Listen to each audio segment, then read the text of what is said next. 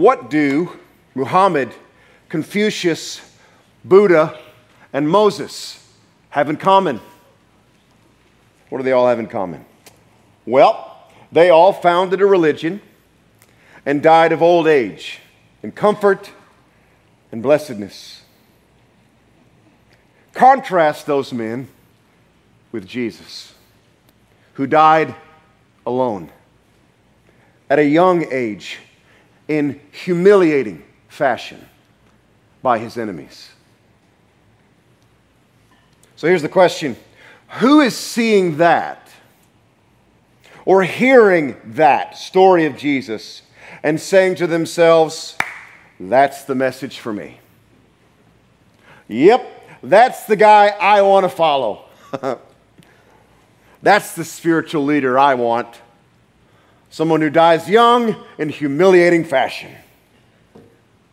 Who does that? Nobody. No one would. Of course not. And yet, here is the astonishing historical fact. The suffering and death of Jesus Christ completely transformed the ancient world and has completely shaped our modern world today. This is a strange yet undeniable fact of history. Agnostic historian Tom Holland, he wrote this in an article in The Spectator. Quote, "The cross of Christ remains what it has always been, the symbol of a transfiguration in the affairs of humanity as profound and far-reaching as any in history. All of us," let me say that again, all of us are heirs to the same revolution. A revolution that has at its molten heart the image of God dead upon an implement of torture. End quote. That is agnostic historian Tom Holland. But how in the world is this possible? How is this possible? How is the suffering and death of some backwoods preacher from a no-name town in the first century, how did that change the world? How does it continue to change the world? And how does it continue to change our hearts? Well, Jesus himself gave us the answer to that question at the Last Supper. Let's turn there together. If you're new with us, we've been going verse by verse through Mark's gospel. And today we come to Mark chapter 14, verses 22 through 26. Mark 14, 22 through 26. If you have your Bible, you could turn there. If you don't, the verses will be on the screen behind me. Mark 14, verses 22 through 26. Verse 22. While they were eating, Jesus took bread, and when he had given thanks, he broke it and gave it to his disciples, saying, "Take it, this is my body." Then he took a cup, and when he had given thanks, he gave it to them, and they all drank from it. "This is my blood of the covenant, which is poured out for many," he said to them. "Truly I tell you, I will not drink again from the fruit of the vine until that day when I drink it new in the kingdom of God." When they had sung a hymn, they went out to the Mount of Olives. This is God's word. Let us pray together. Father, we thank you for this day. Thank you for gathering us here together. And Father, we have not come here to check some religious box. We have come here to have a meeting with your Son. We have come to glorify him, to worship him, and to honor him in all things today. And so we ask you in humility, Father, please show us Jesus. Show us his beauty, his power, his wonder, and his mercy today. And so that vision of your Son might change us from the inside out. And it's in your Son's name that we pray. Amen. So the answer to how the cross changed the world is given here in Jesus' explanation of the Last Supper, of the Lord's Supper. This meal gives us three world-changing truths. And amazingly, it continues to do that every time we take it together. Every time this meal is taken. Here and around the world, it continues to preach a message to us. What is the message? There are three parts to it. Three parts. Number one in your outline. The first message the meal gives us is the importance of the cross. The importance of the cross. Look at verse 22. Verse 22. While they were eating, Jesus took bread. Now, what is the meal that they're eating here? What is the meal? They were eating a meal called the Passover. It's the Passover meal. What is the Passover? It was an annual meal that commemorated the defining moment in the history of Israel. The Israelites, you see, were enslaved to the most powerful man on earth, the most powerful nation on earth. They were enslaved by Pharaoh of Egypt. And God miraculously delivered them from their bondage to Pharaoh.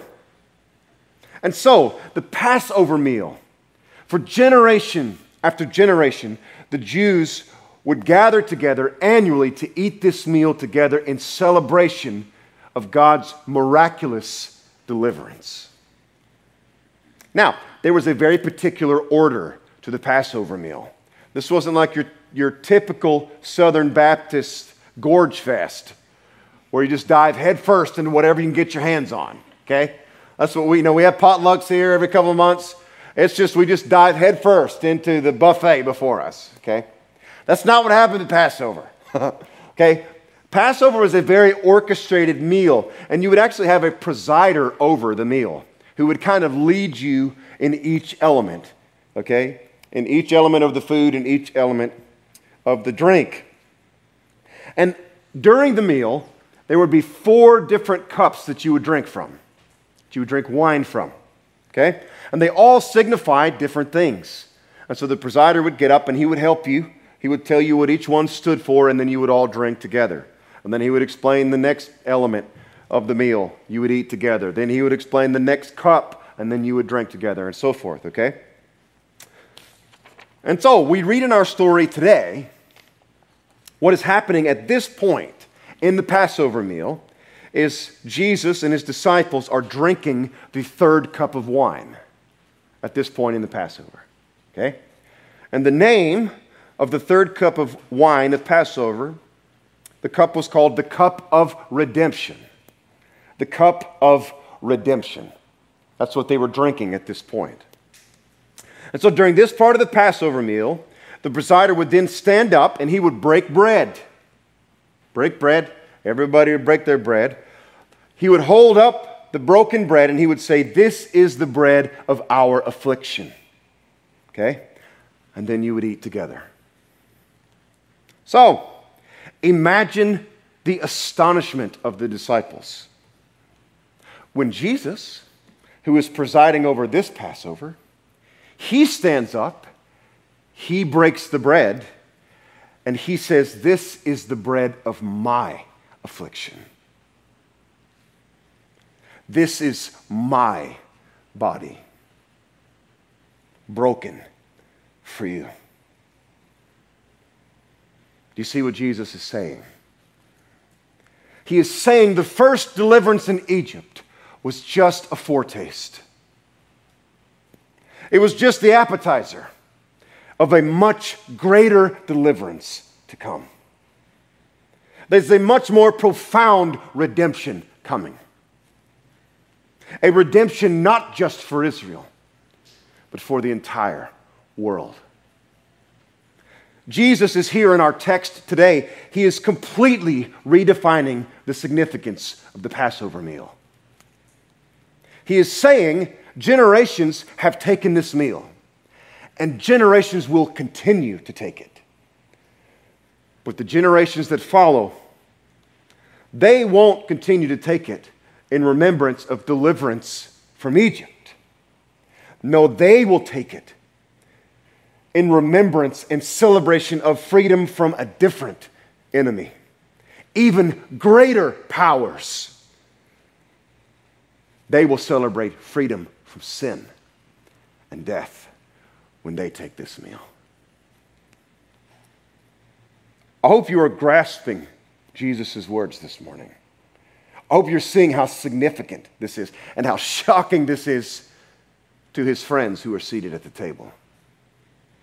Jesus is saying that his death is the climactic event in all of history. He's saying, if you thought the Exodus was a big deal, wait till you see what's coming next. Wait till you see what I'm about to do. Jesus is fixing to change the game, folks. He's fixing to introduce a new covenant. A new covenant in his blood. And that, my friends, is what all of history has been about.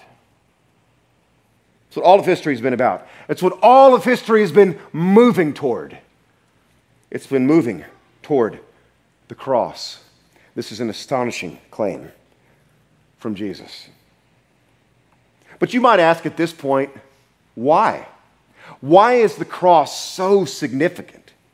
Why is it the central event in history? Well, I'm glad you asked. Point number 2 in your outline is the meaning of the cross. The meaning of the cross. So what did Jesus' death actually accomplish? What did it do? Well, Jesus did not choose just some random night and tell his buddies, okay, folks, y'all gather around. I'm going to give you guys a lecture on my death. No, that's not what he did. No, he chose this night for a reason. He chose the Passover. Therefore, if we want to understand the true meaning of Jesus' death, we must understand the meaning of the very first Passover. So let's look at it together. At the very first Passover, here was the context. Pharaoh had enslaved the Hebrews, the Israelites.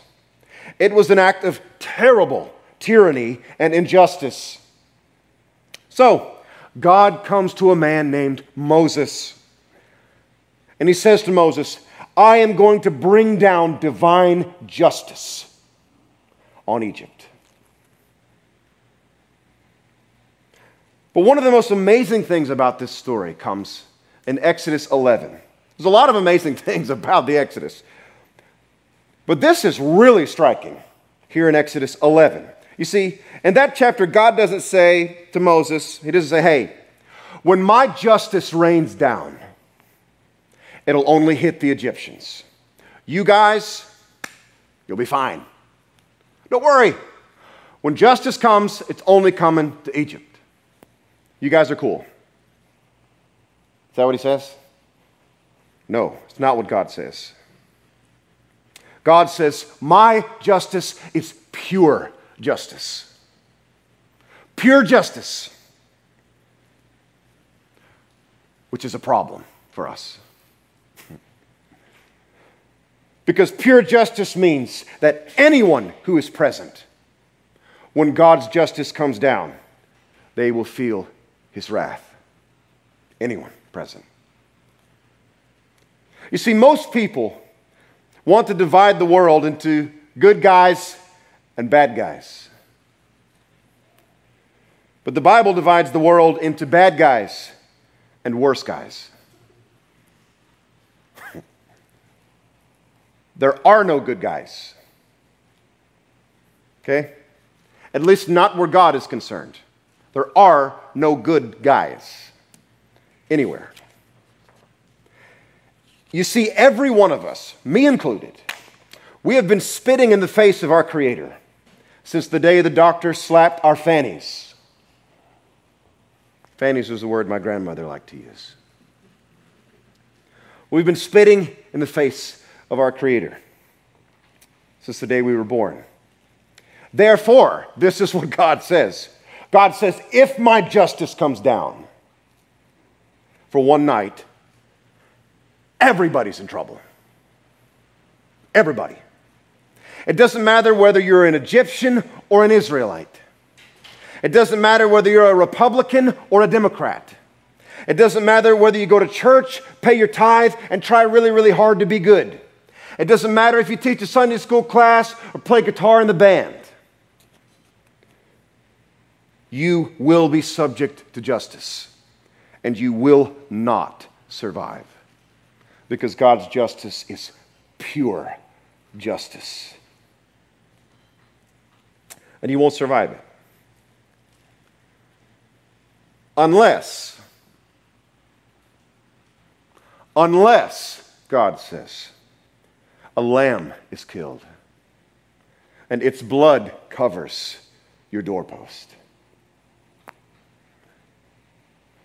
The Lord God says, only if you have taken shelter under the blood of the Lamb will my divine wrath pass you by.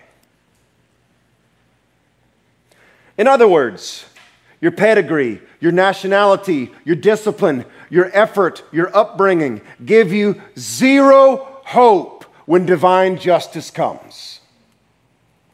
Zero. Zero.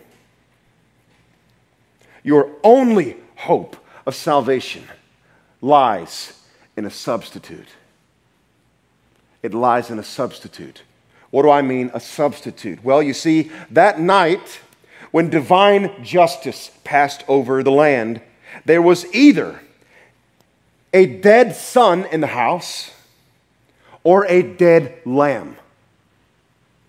In every home, it was one or the other. Either a dead son or a dead lamb. Justice either fell on you or it fell on the sacrificial lamb. The lamb became your substitute. And the death angel then passed over your house when he saw the blood of the lamb, which is, of course, why it's called Passover. The judgment of God passed over the nation of Israel. Not because of their church attendance, not because they played bass in the band. It's because of the blood of the Lamb. That is why judgment passed over them. But this leaves us with a question, does it not? This leaves us scratching the old noggin, doesn't it? Here's the question. Why does the sacrifice of a cute little lamb give us exemption from justice? How could that be? How could the death of a cute, furry little animal pardon us from sin, from justice? How could it do that? And the answer of Isaiah, John the Baptist, and Jesus is, it doesn't. It doesn't. The death of the animal was not really what exempted you from judgment. So what did? What did exempt you from judgment? Well, in our text today, when Jesus stood up to bless the food that night, it was the weirdest Passover in history. The weirdest one. Why do I say that? Well, because something very important was missing from this meal. Something very important was missing. When Jesus blesses the food, you can see here what foods he blessed. There's the bread. There's the wine. But where's the main course? Where's the main course? All of the Gospels include this meal. And in none of the Gospels do we find a main course. There is no mention of a lamb in this meal in any of the four Gospels. So how can this be? How can you have a Passover meal without a lamb? Because at this meal, the lamb wasn't on the table, the lamb was at the table. The lamb was the one presiding over the meal that night. When John the Baptist saw Jesus for the first time, do you remember what he said? He said, "Behold, the Lamb of God. The Lamb of God who takes away the sin of the world." Now, why would John call a human being a lamb? Because Isaiah did. Isaiah did. In Isaiah 53, the great prophet predicts the coming of a suffering servant, of a suffering substitute for the sins of Israel. And Isaiah knows good and well that an animal is not a proper substitute for a human being. Only a person can substitute for a person. And so, Isaiah says, there is a person coming. He's coming to be our true and worthy substitute. And in Isaiah chapter 53, the prophet says about him, "He was led like a lamb to the slaughter. He poured out his life unto death and was counted with the transgressors. And the Lord laid on him the iniquity of us all." Isaiah is describing a great substitute, the capital S, a great lamb. And this great lamb, this great substitute had to be human. Do you see? Had to be human because only a human could substitute for a human. But this lamb also had to be divine. He had to be. Why? Because only a divine person could actually carry the weight of God's divine wrath against evil and wickedness. Only a divine person could bear it. And that is exactly who we have in Jesus. He's the God-man. He is the ultimate Lamb with a capital L. He is the Lamb of God come to take away the sins of the entire world. And this is why Jesus stands up at his meal. He holds up the cup of redemption and says, "This is my blood poured out for many." Don't you see? Jesus is directly referencing Isaiah 53. He is saying, with the cup of redemption, I am the suffering servant that Isaiah promised. I am the Lamb of God, to whom all the other little lambs pointed. And this is the meaning of Jesus' death. Jesus is our substitute. He is our substitutionary sacrifice without which we cannot be saved.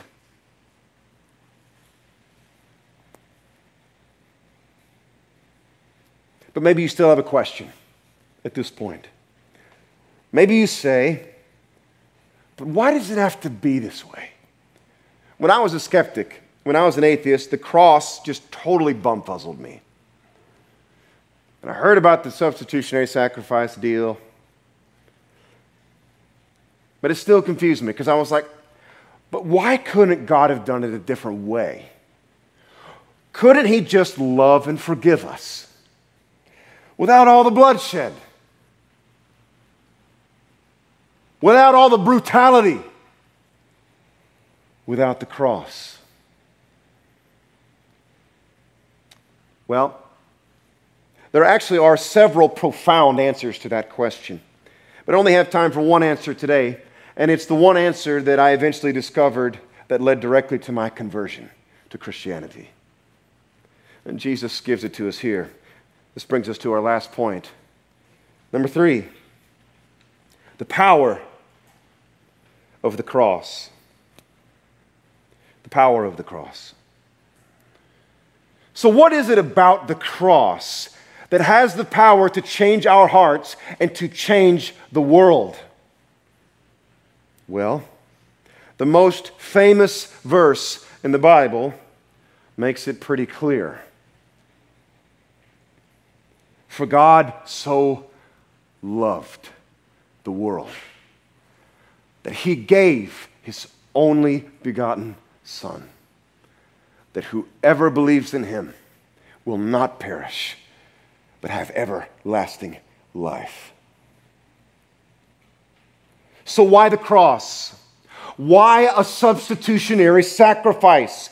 Because that's what love is.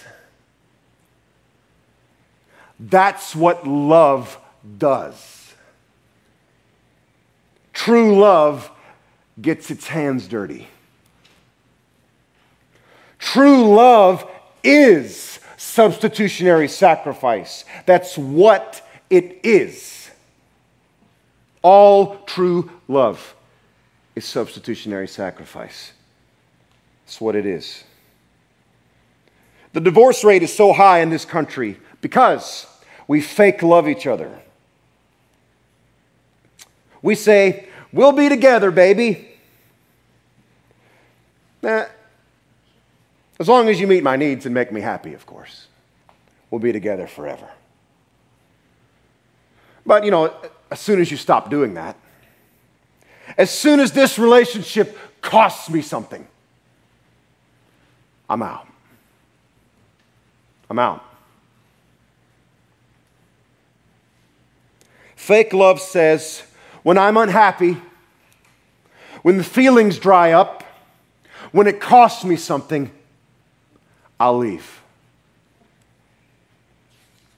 But true love says, when I'm unhappy, when the feelings dry up, when it costs me something, I'll stay. I'll still stay. That's because true love is substitutionary sacrifice. That's what it is.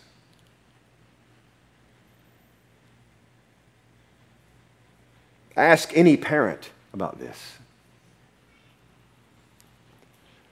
If you're a parent in the room today, you know what this is like. You've got something big planned.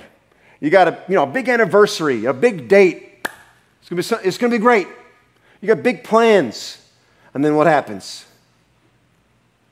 You hear in the other room what I've heard a couple of times. One of the kids is doing something terrible in the bathroom. And you're like, oh no, he's sick. There's vomit everywhere. And you're like, oh man, we had reservations. Dang it. What do? There are some parents who say to their kid, sorry about your luck.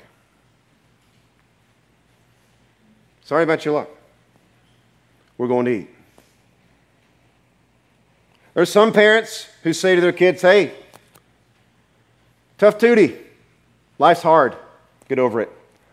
I'm not giving up my career for you. I'm not giving up my job for you.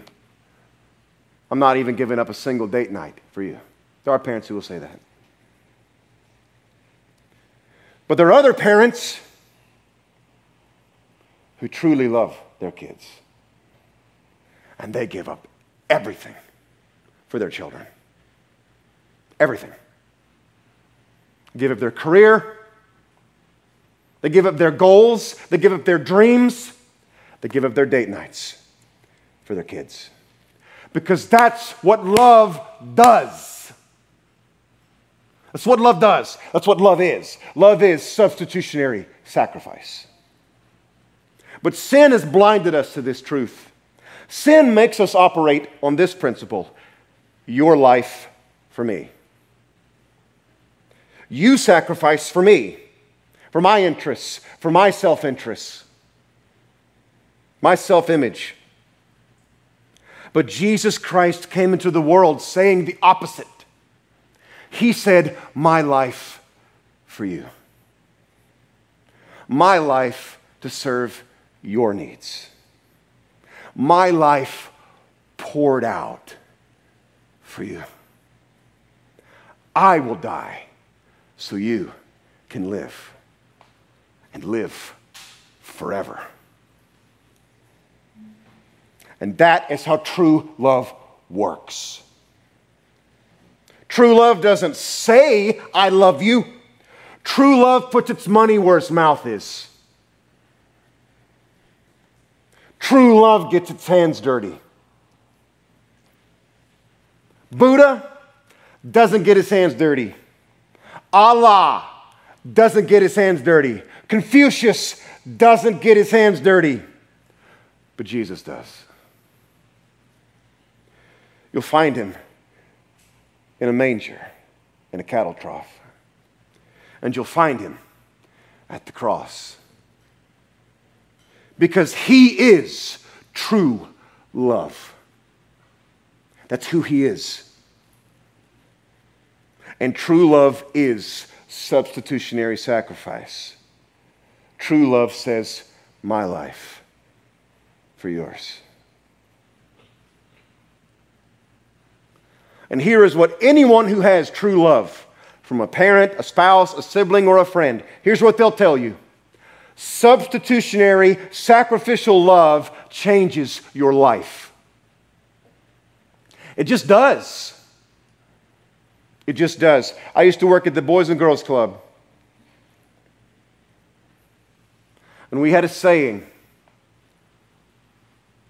that we would tell each other, the staff, all the time. We'd tell volunteers that come in all the time. Here's what we would tell them. Because the statistics back this up 100%. Here's what we would tell them when they came in.